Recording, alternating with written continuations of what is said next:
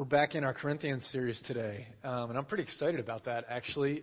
We've been in Rally Days for the last couple weeks, and I want to urge you, if you were not here over the last couple weeks, if you missed either of the last 2 weeks, to go online and to listen to the messages, because it's not just a message that you missed for the week. They're kind of messages for the year.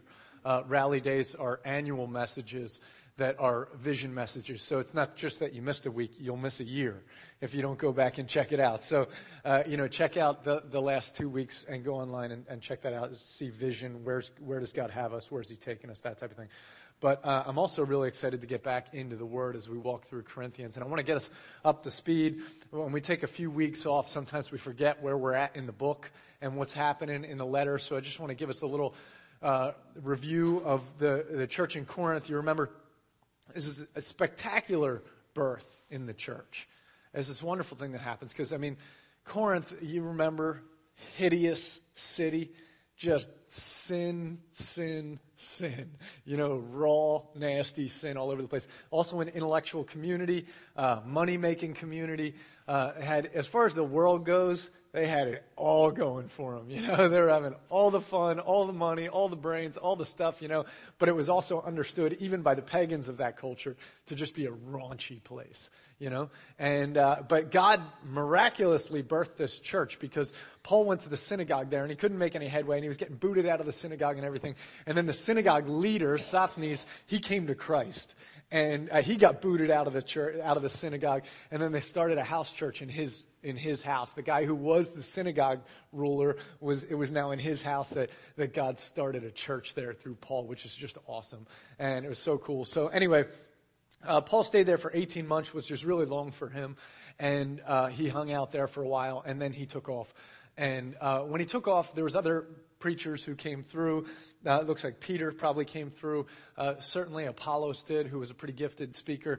And you remember what happened with them? It turns out that they started being they were critiquing the different teachers, and they became fans of, this is my favorite preacher, and this is, and that was kind of a thing of the day anyway. Entertainment in that day was about these philosophers who would come and talk, and they just kind of did that with, it was consumer church. Not that we know anything about consumer church in America, but it was consumer preacher, and so it was their favorite preacher, and they were battling about that. And Paul, they wrote a letter to Paul and asked him about some basic things in their lifestyle, what they were supposed to be engaged in, and that type of thing. But before he gets to that, he spends 6 chapters dressing them down about where they've gotten it wrong. And some of it's pretty harsh tone, some of it's kind, loving tone, but the bottom line is that he's realizing that since he's been gone, they've been missing the point. And that they're trying to say, my preacher's better, or this preacher's better, or they're trying to say, I'm more holy and you're more holy. And they completely miss the point about the fact that they live by the grace of God. And that by the grace of God, they stand and they're one together. Instead, they've been in competition and been about all this dumb stuff. And so that's why he spends the first 6 chapters of this book, of the letter. When he gets to the 7th chapter, and of course the chapters are added after time. It was just one big letter. But when you get to the 7th chapter in our Bible, that's where he starts really addressing the concerns that they had, and he starts speaking to those concerns, and he deals with marriage and sexuality, and we talked about that. He deals with the meat sacrificed to idols, and he talks about gender in worship, and he talks about a number of different topics that they had brought up that they're really concerned about. And we have been kind of progressing, moving forward from the book at that point, but he has these different topics that he kind of weaves in and out of. And so we've also been taking the topics and going topic by topic in the second half of the book. And so we've taken a little bit from this chapter and a little bit from that chapter, and we're touching every part of the letter, but for the purpose of our Sunday mornings, we've been kind of going topic by topic through the second part of the book. And so we already were in chapter 10, and that's when they were talking about, you remember those pagan restaurants they would go to that were also temples, and they would go to these temples it was kind of worship and eating out at the same time, and that's what culture did, and they were wondering if they could still do that, and that was chapter 10. But in the middle of that, he talks about the Lord's Supper. Okay, and one of the examples he's talking about why they can't engage in going to these other restaurants or whatever is because of the Lord's Supper. And so we're going to actually talk about that a little bit today. We're going to go back to chapter 10 and touch on that a little bit.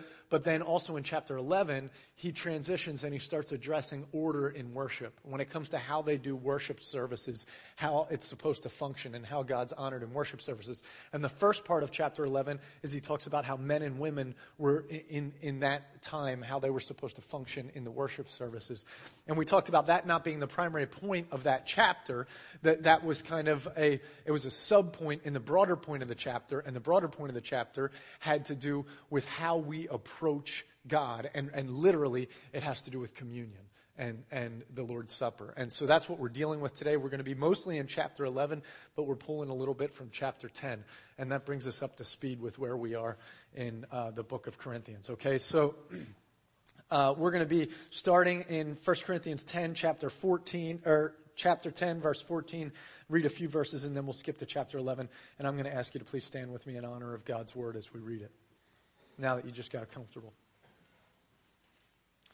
All right. Thank you for standing with me. 1 Corinthians 10:14. Therefore, my dear friends, flee from idolatry. I speak to sensible people. Judge for yourselves what I say. Is not the cup of thanksgiving for which we give thanks a participation in the blood of Christ? And is not the bread that we break a participation in the body of Christ? Because there is one loaf, we, who are many, are one body. For we all partake of the one loaf. Consider the people of Israel. Do not those who eat in the sacrifices participate in the altar? Do I mean then that a sacrifice offered to an idol is anything, or that an idol is anything? No. But the sacrifices of pagans are offered to demons, not to God. And I do not want you to be participants with demons. You cannot drink the cup of the Lord and the cup of demons too. You cannot have a part in both the Lord's table and the table of demons. Are we trying to arouse the Lord's jealousy? Are we stronger than he? And then in 1 Corinthians chapter 11, in verse 17, he returns to the topic of the Lord's Supper, this time with a different tone. In the following directives, I have no praise for you, for your meetings do more harm than good. In the first place, I hear that when you come together as a church, there are divisions among you. And to some extent, I believe it. No doubt, there have to be differences among you to show which of you have God's approval. When you come together, it is not the Lord's Supper you eat. For as you eat, each goes ahead without waiting for anyone else. One remains hungry, another gets drunk. Don't you have homes to eat and drink in? Or do you despise the church of God and humiliate those who have nothing? What shall I say to you? Shall I praise you for this? Certainly not. For I received from the Lord what I also passed on to you. The Lord Jesus, on the night he was betrayed, took bread. And when he had given thanks, he broke it and said, "This is my body, which is for you. Do this in remembrance of me." In the same way, after supper, he took the cup, saying, "This cup is the new covenant in my blood. Do this whenever you drink it in remembrance of me. For whenever you eat this bread and drink this cup, you proclaim the Lord's death until he comes. Therefore, whoever eats the bread or drinks the cup of the Lord in an unworthy manner will be guilty of sinning against the body and the blood of the Lord. A man ought to examine himself before he eats of the bread and drinks of the cup. For anyone who eats and drinks without recognizing the body of the Lord eats and drinks judgment on himself. That is why many among you are weak and sick, and a number of you have fallen asleep. But if we judged ourselves, we would not come under judgment. When we are judged by the Lord, we are being disciplined so that we will not be condemned with the world. So then, my brothers, when you come together to eat, wait for each other. If anyone is hungry, he should eat at home, so that when you meet together, it may not result in judgment. And when I come, I will give further instructions. And may God add blessing to the reading of his word. You can have a seat and join me in prayer.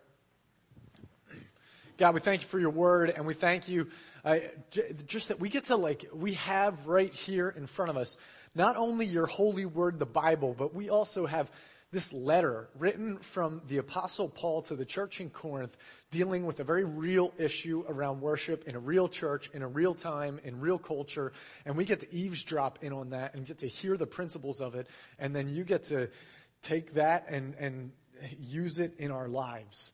And you get to reinterpret what that means for us here and now. So we thank you and praise you for that. We ask that as we read this, as we work with this, and as we look at it, that you would speak clearly to us, God, that we would understand what it is that you have for us today. In the name of Jesus. Amen.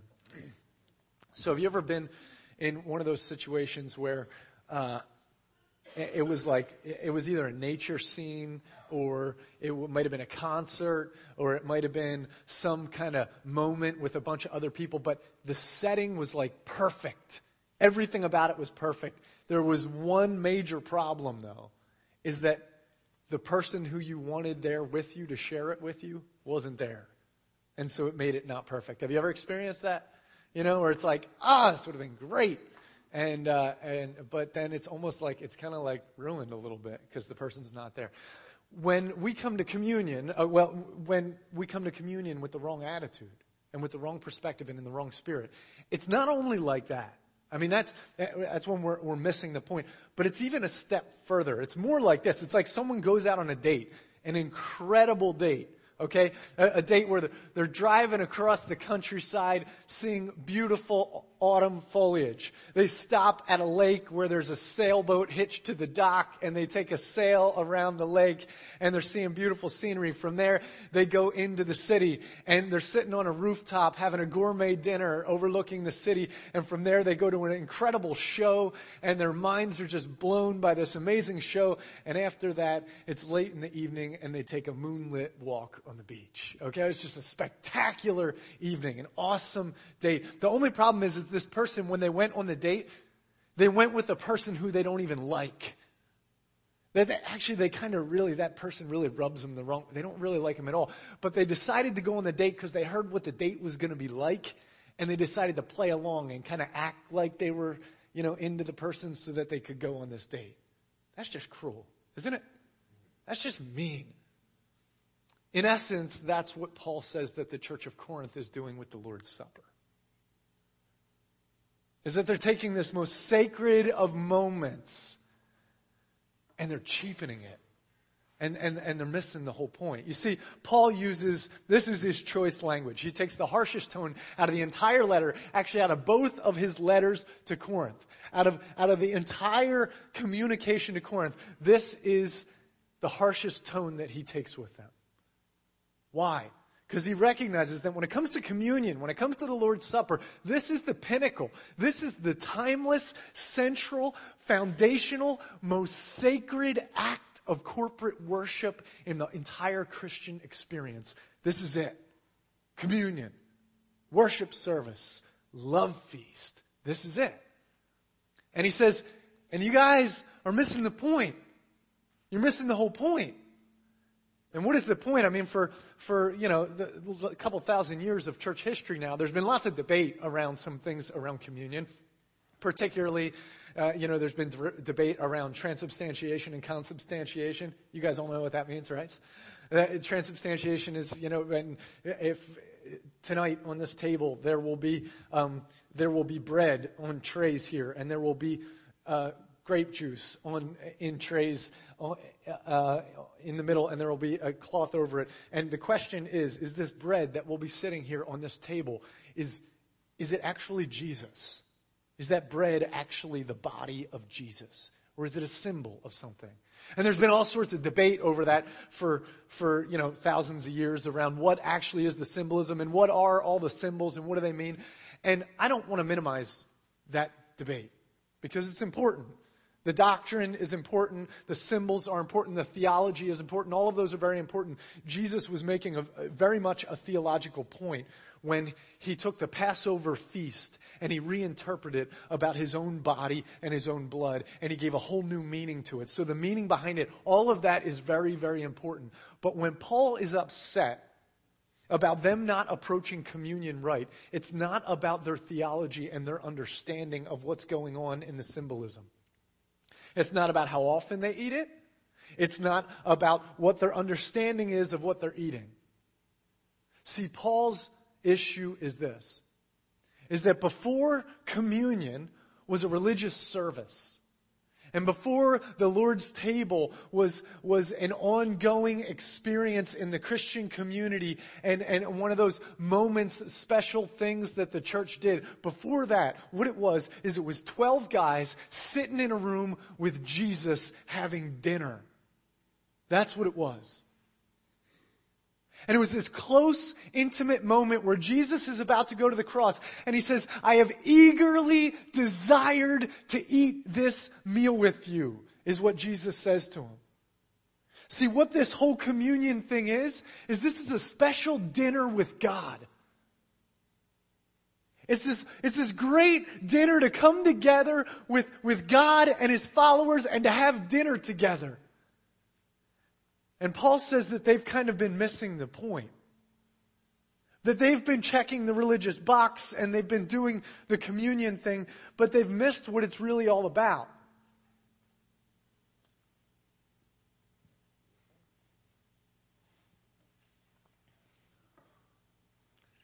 It should be of no surprise to us that where we go off base and where Corinth went off base has to do with this when it comes to communion. That it has to do with the two primary relationships that we enter into. Communion's not a mathematical equation, right? It's not, if I take this bread, then I receive eternal life. If I drink this cup, then I got the juice, and we're good to go. Obviously, deep underneath of this is a yearning between God and his people, the whole reason that he created them. And he's yearning for an intimate moment with us. And here at the communion table, he offers it to us. He offers us a time to connect with him. And so Paul's real concern is when we approach the table, when we approach the love feast, when we approach communion, am I interested in connecting with God and am I interested in connecting with my brothers and sisters? That's the real question. And where we go wrong is twofold. One has to do with what Paul's talking about in chapter 10. He's saying, honestly, I don't think you guys really want to be with God. He didn't say it like that. He said it like, how can you share the table with the Lord and then also share it with demons? That's how he said it. Crazy way of saying it. But it made sense to them. But the way he might say it to us now is, how can we live our lives acting like we don't really care about connecting with God and then come and share the table, the most intimate table with God? You know? That might be how he would say it now. You see, Jesus does this incredible thing in chapter 11. Well, he's quoted in chapter 11 as saying this. He says, my blood, this blood is what? Anybody remember what he says there? It's the new covenant, okay? How often do we use covenant as just a normal word in our society? Not, if you're outside of the religious stuff of covenant theology and all of that, outside of that, how often do you use the word just in general? There's probably one place in society where this word is used. Marriage. Yeah, this is a covenant. That's the only way our understanding of covenant in modern day America has to do with marriage. Where, by the way, that's a really good use of the term. We've maintained that. I mean, that's kind of a sacred word in our society that's reserved for this one place. And that's fine, except there's one place that's even greater than that, which it should be used for as well, which has to do with our relationship with God, right? And so when we think about this meal, when we think about the Lord's table, Jesus is saying, this is the new covenant. I'm making a new covenant with you right now. This meal, when he's asking them to drink this and remember that there was a new covenant that was made, basically every time that we enter communion and enter the Lord's table and we have this experience together, you know what that is? It's like a wedding anniversary. That's what it's like. The Lord's table is like a wedding anniversary. We have a covenant relationship, and this is when the covenant started. This is the new covenant. And we look back and we remember when that covenant started. And we remember it every time that we go back and we look back at that moment where it started, where it blazed the trail, where the veil between the Holy of Holies was torn in two, and we could enter into relationship with the living God, and there was no privacy between God and us anymore. There was no wall wall between us. It was torn down, and we had open access to God, and we could come in and commune with him. And he says, behold, I stand at the door and knock. And what does he say? So, before I even get there, the old covenant. Okay, the old covenant was what? What was the old covenant? The law. The law was the old covenant. Where was that formed? Mount Sinai. So we're at Moses, Mount Sinai, fire, glory, crazy like stuff being written on stones and lightning coming all over the place so that people would have fear.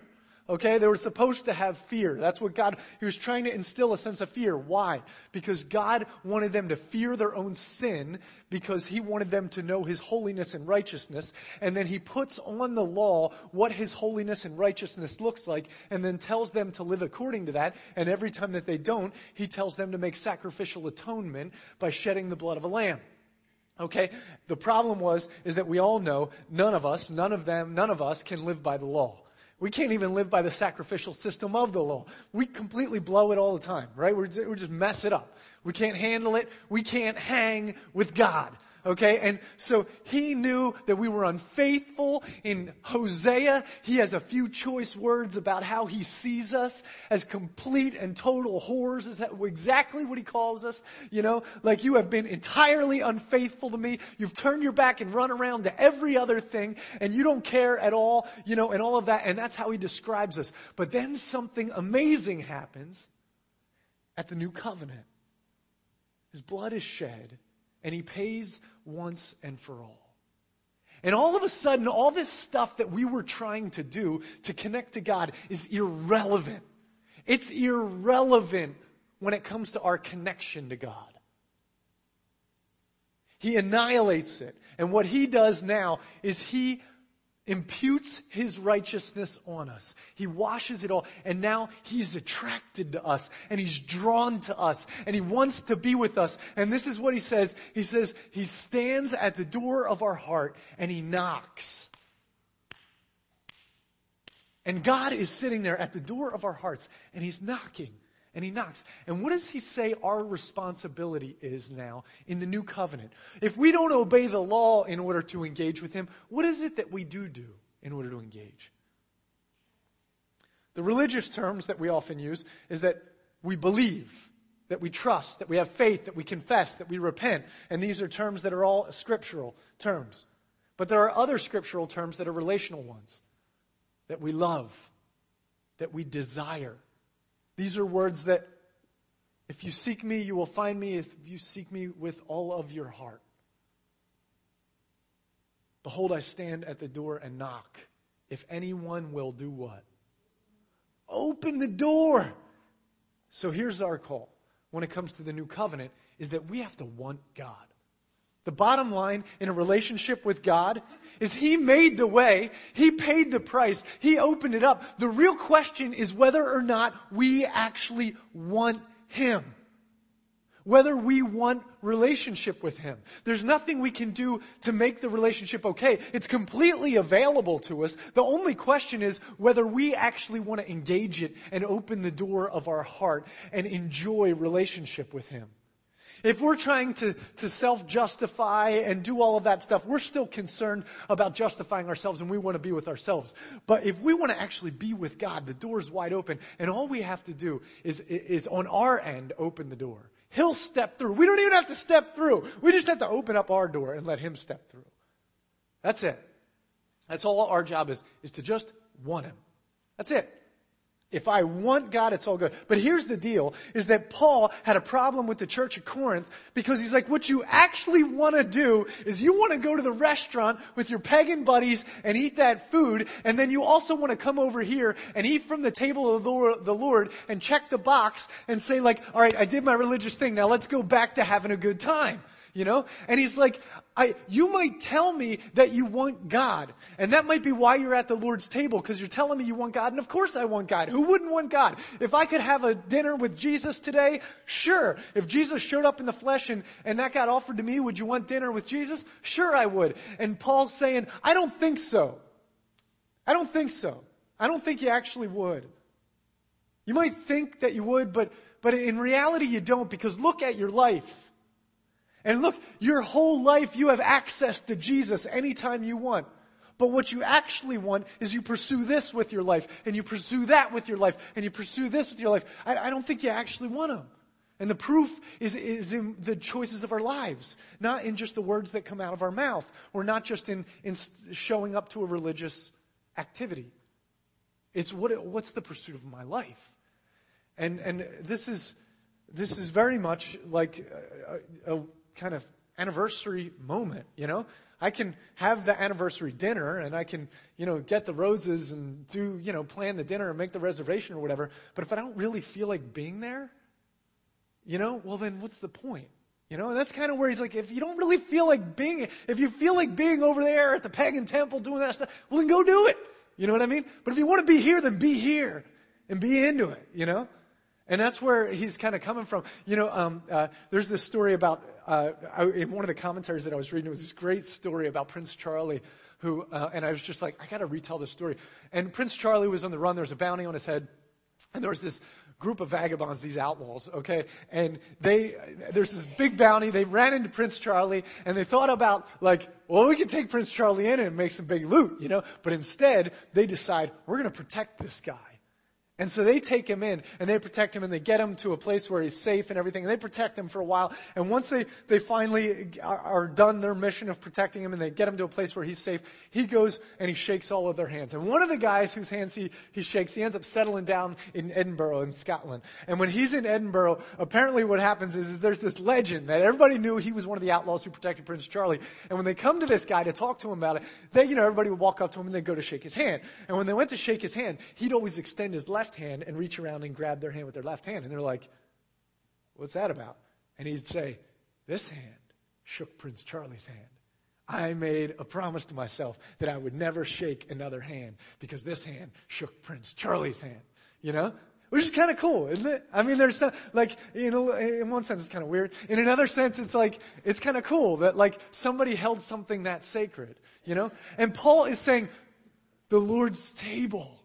How can you sit at the table with the Almighty God of the universe and then in the next day go and sit at the table at this pagan worship temple? How can I say that I'm satisfied and I desire and I want God, but I show in my life that what I actually want is all of these other things? I can't say that I want God and find satisfaction in God, and yet with the rest of my life try to find satisfaction the way the world finds satisfaction. It doesn't work that way. That's double-mindedness. And he won't have any. Like a wife who goes out on her anniversary dinner to have an intimate time with her husband, she's not going to be okay with her husband going out the next night and having a similar dinner with some other woman. And God is not okay with us coming and saying that he is the God of our life and he is the desire of our life, and yet we live the rest of our life with other gods and with other desires. We sang this morning in the new song that we've been singing, that we are here for you. You're my one desire. One desire. That word one is really key. My one desire. Some things are just intimate. And when they're intimate, it means they're exclusive. Like a marriage. Like a God. And like the Lord's table. So this was Paul's first and primary issue with them, is that they came with the weird attitude that they didn't actually want to be there. I've actually been in this spot in my life where I'm like, oh, it's communion time. Football game's on tonight, and I had to think through that. And when I have to think through that, I'm like, there's a problem right now for me. There's a problem if I have to worry about that. There's a problem if I'm not looking at this as a moment where it's like, this is the Lord's table. This is the time to connect with him and to connect, And if I'm not there, then there's an issue, And the church in Corinth, they were really having an issue with it. The second attitude problem that they really struggled with, and this is where he gets into chapter 11, and this is where his tone gets feverish, okay? It gets this is where it gets ugly. And he's like, shall I praise you on this level? I have nothing good to say about you. And he's freaking out on him, okay? And this is why. Because what was happening was, First, I'll tell you the meaning of what there is available in communion and why he's feeling like they're missing the point. In communion, there's this amazing thing where you sit down at the table of the Lord, and all the walls disappear. You know what I mean by the walls, right? The walls between all of us that have been there ever since the fall of man. You remember the first thing that happened after the fall of man? What was the first thing that happened? Yeah, put on clothes. We hid and we put on clothes. It divided us. And then God describes what the fall is going to look like. And who does he address? The man and the woman, who were supposed to be one, but now they get a different curse, each of them. Because from here on out, it's going to be tough to be just one. There's going to be the male side of the equation, from Mars, and the female side from Jupiter or Venus or whatever, I don't know what it is.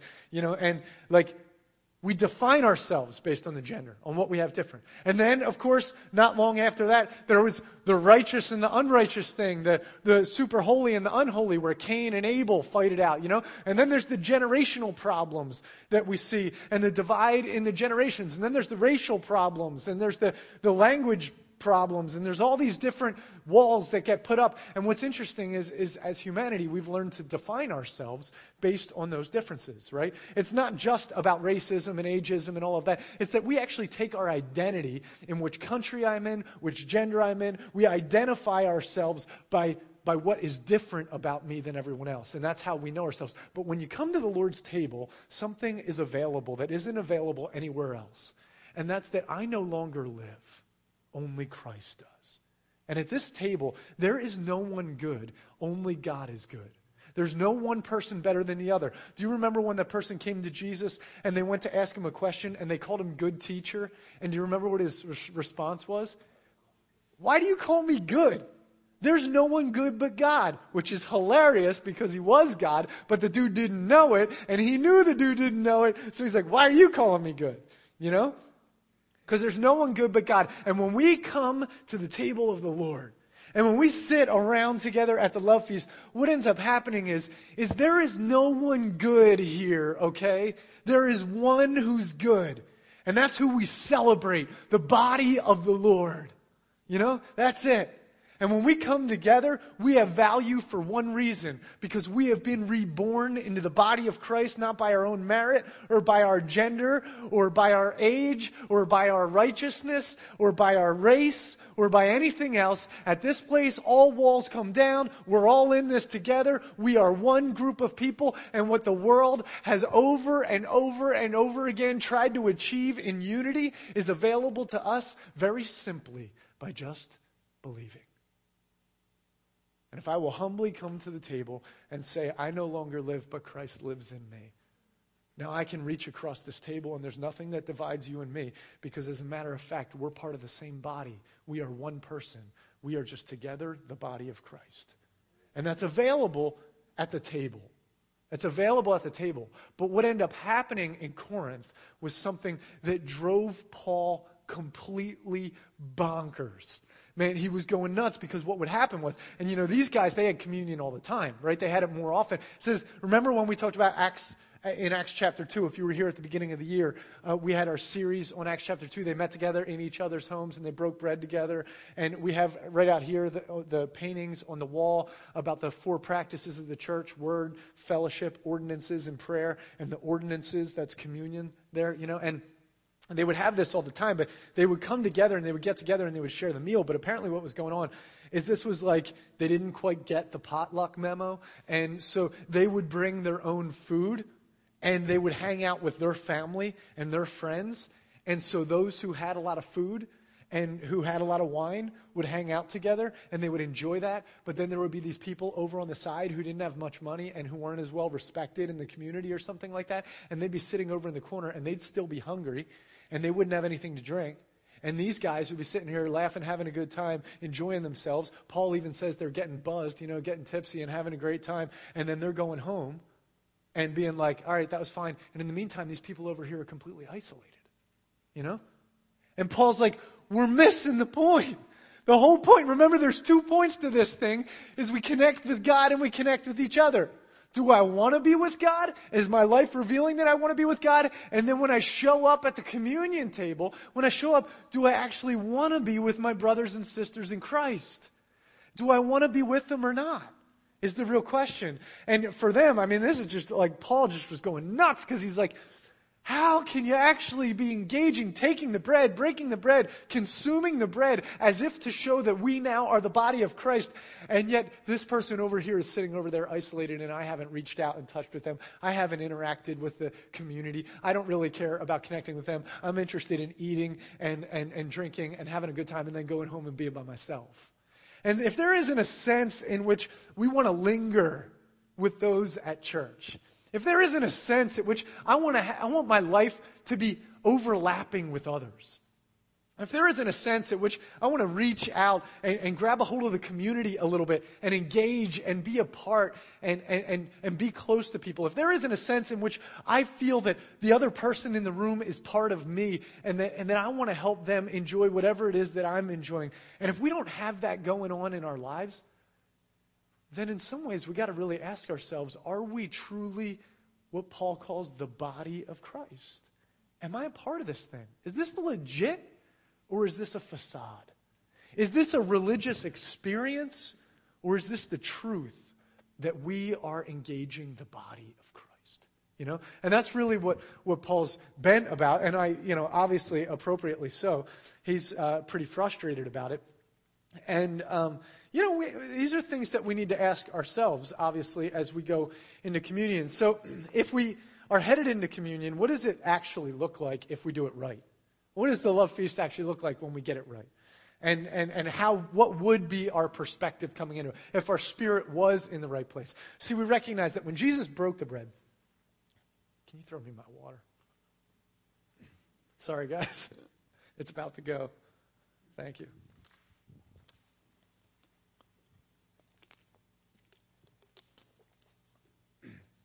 So when he broke the bread and he poured the cup, we know that there is symbolism there, right?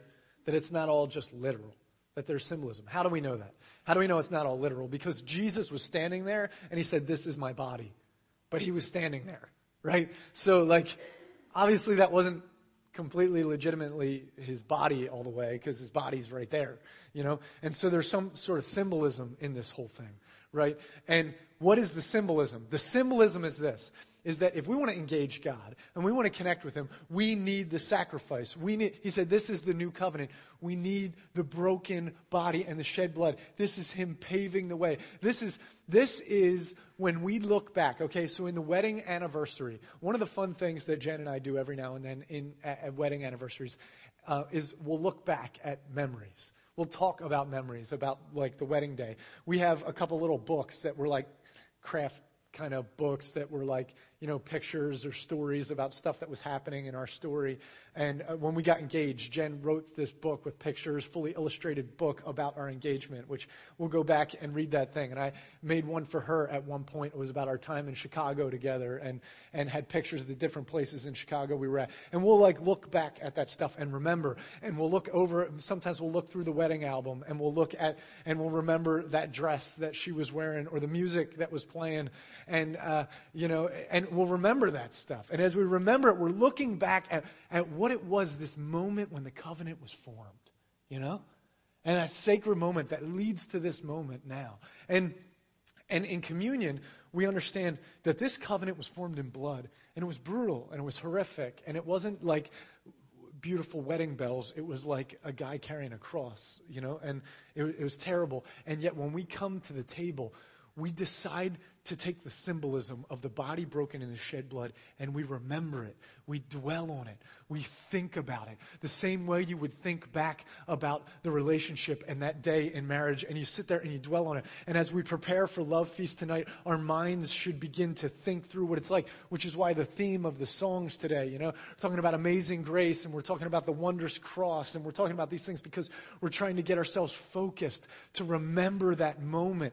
And in the same way that I might listen to a song that was played at our wedding, we're listening to songs that are talking about what Christ went through. And so the symbolism, as I approach appropriately the Love Feast, I'm thinking about that symbolism. But everything that Christ says isn't just symbolism. It's not just metaphor here. There's also things that are literal. There's a literal part of this body being broken. That in one way, this actually is the body of Christ. There's a couple ways. I mean, first of all, when Jesus says that, "Behold, I stand at the door and knock. If anyone opens the door, I will come in and do what? Sup with him." He wants to eat with us. And he's saying that he's at the door of our hearts and he wants to have dinner with us. And the moment where he has dinner with us is when we come together as the body of Christ. And we sit here around the table and we break this bread. And while we understand there's symbolism and there's metaphor, and we understand that this thing might not be physical flesh, what we also understand is that Jesus is actually present here with us today. And that this meal is not just a tool of memory. This is not just symbolism. This is actually an anniversary dinner with Jesus. And so tonight, when we show up here, and there's tables set up over here, and chairs set up over here, and we're sitting around the table, and we're engaging in this love feast, and as we're doing this tonight, we recognize this is a moment to meet with Jesus. That he is here wanting to have dinner with us.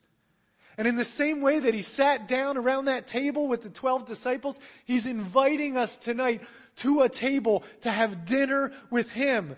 Is Jesus still alive? Is Jesus still present with us? If we believe it, then there should be a sense of anticipation around, like, I can't wait to have dinner with Jesus. And if you think about it in terms of an anniversary, it's kind of like this. Certainly we're celebrating what happened back then. And we're going to remember that. And the symbolism is very important. But I also need to remember, like, tonight is a special night. It's not just that wedding was a special night. That wedding's a special night because tonight is available. The fact that I can sit across the table and reach out and grab Jen's hand and we can still look and have a conversation with each other and we can still love each other is what makes that wedding so special. And the fact that I can engage with Christ right now around the Lord's table today is what makes the memory important. If I remember this thing that happened back there and I can recite it and I can say everything about him dying on the cross, but I don't actually engage him in the moment and I'm not excited to be with him in the moment, then I'm missing the point. You know what I mean? The whole point is to be with him. And then secondly, the literal part of it is that the body of Christ is right here. It is literally right here. I mean, I can reach out right now, and I can grab Barb's hand, and I can touch her hand. And when I do, I recognize that I'm touching the body of Christ. We realize that? That he inhabits us. And when we take the bread that's broken and we consume it, the symbolism moves beyond symbolism to an actual literal interpretation that we are the body of Christ. If his spirit dwells in us and we are the flesh that wraps around his spirit, then guess what? This flesh is the flesh of Christ, which is why he says this. He says, so as you've done to the least of these brothers of mine, you've done unto me. You remember that? When with the parable of the sheep and the goats, when did we see you hungry and we fed you? And he said, so as you've done to the least of these brothers of mine, you've done unto me. And this is what Paul's trying to say. Here we are. Here we are at the communion table. And there's a person sitting over here. And I don't really have any desire or feel the need to reach out and touch them and connect with them. And he said, hey man, you just come to the love feast and Jesus was sitting over there and you didn't care.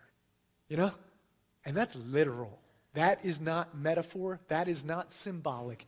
That is literal. That is the body of Christ. That is the flesh of Christ wrapped around that person because Christ indwells them. And if Christ indwells them, that is his body. And it is my job to touch the body of Christ. It is my job to engage the community. And if I don't want to be with the church, and if I don't want to be with God, then the point of communion is lost.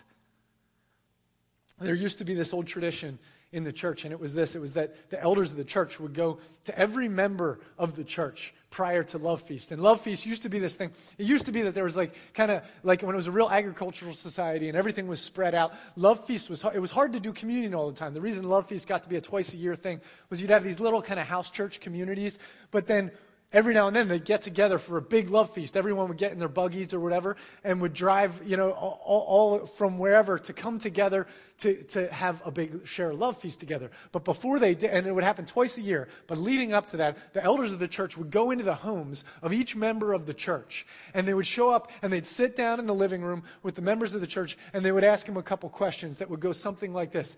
How are you at in your relationship with God?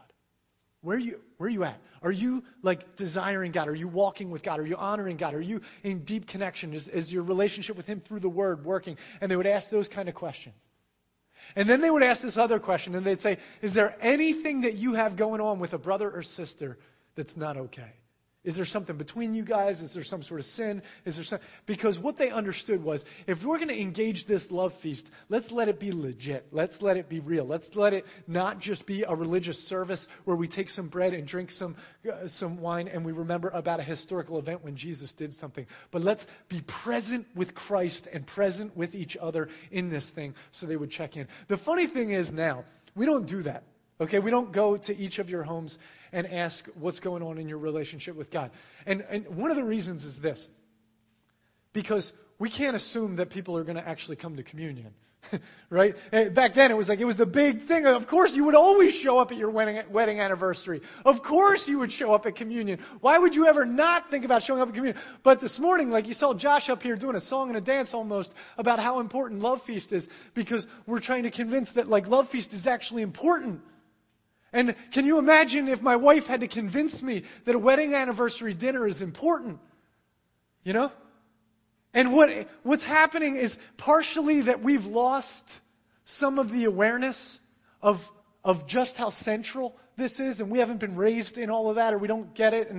But part of it is really indicative of where we're at, where we are with our hearts sometimes when it comes to our own desire to engage, And that's not a guilt trip. That's honestly, it's really not. I mean, it's just honestly trying to reflect appropriately what Paul's talking about in 1 Corinthians 10 and 11 and try to translate it to our culture. They were showing up at every communion service. He was but the attitude was wrong.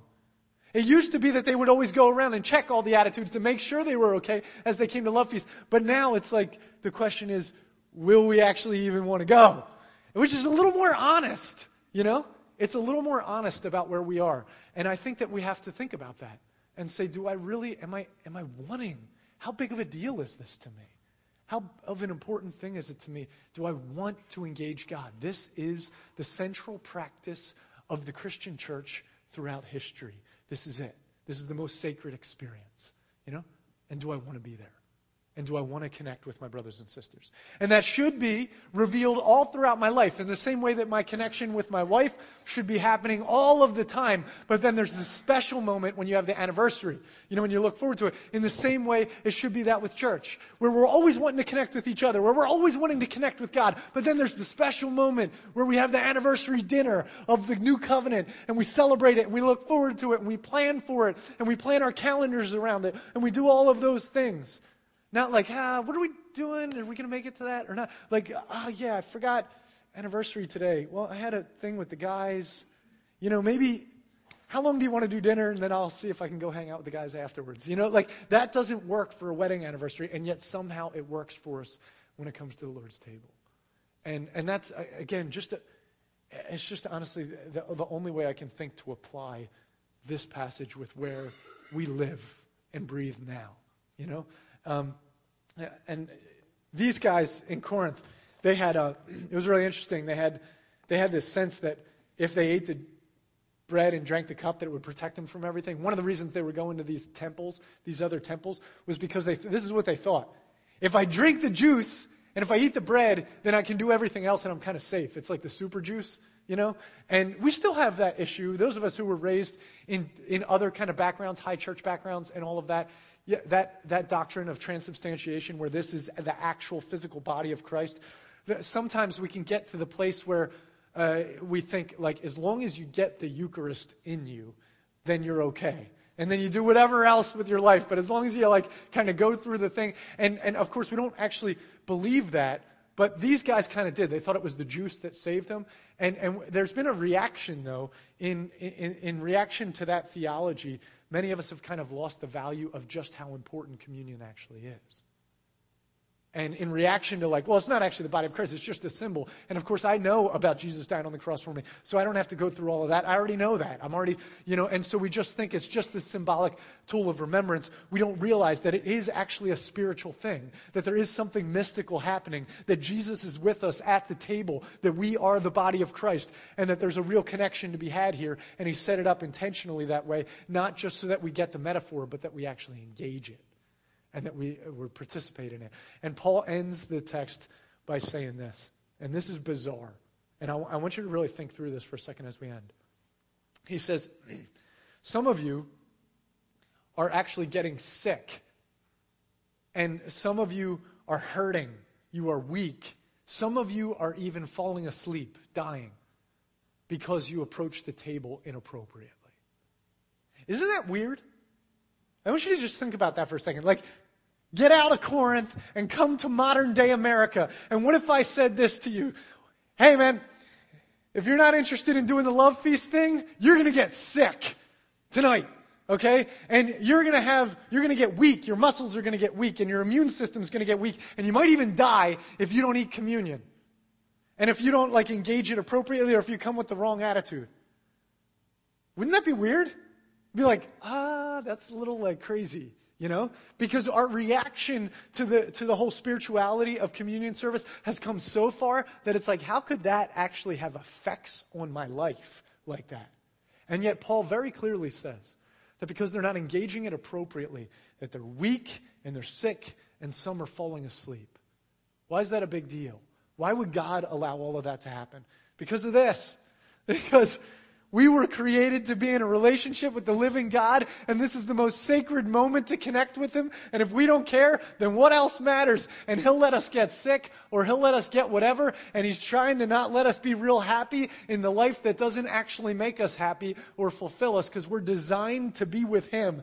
And whatever it takes to get us to focus back on being with him, that's what we need. And so if we look at our lives, and I look at my life and say, I have this stuff, and I have this thing going on, but somehow I'm still unsettled, and I have these troubles in my life and all of that. Maybe one of the things we actually need to do is take Paul literally and say, maybe I need to think about where my focus is. And I need to say, do I really want to be with God, and do I really want to be with my brothers and sisters?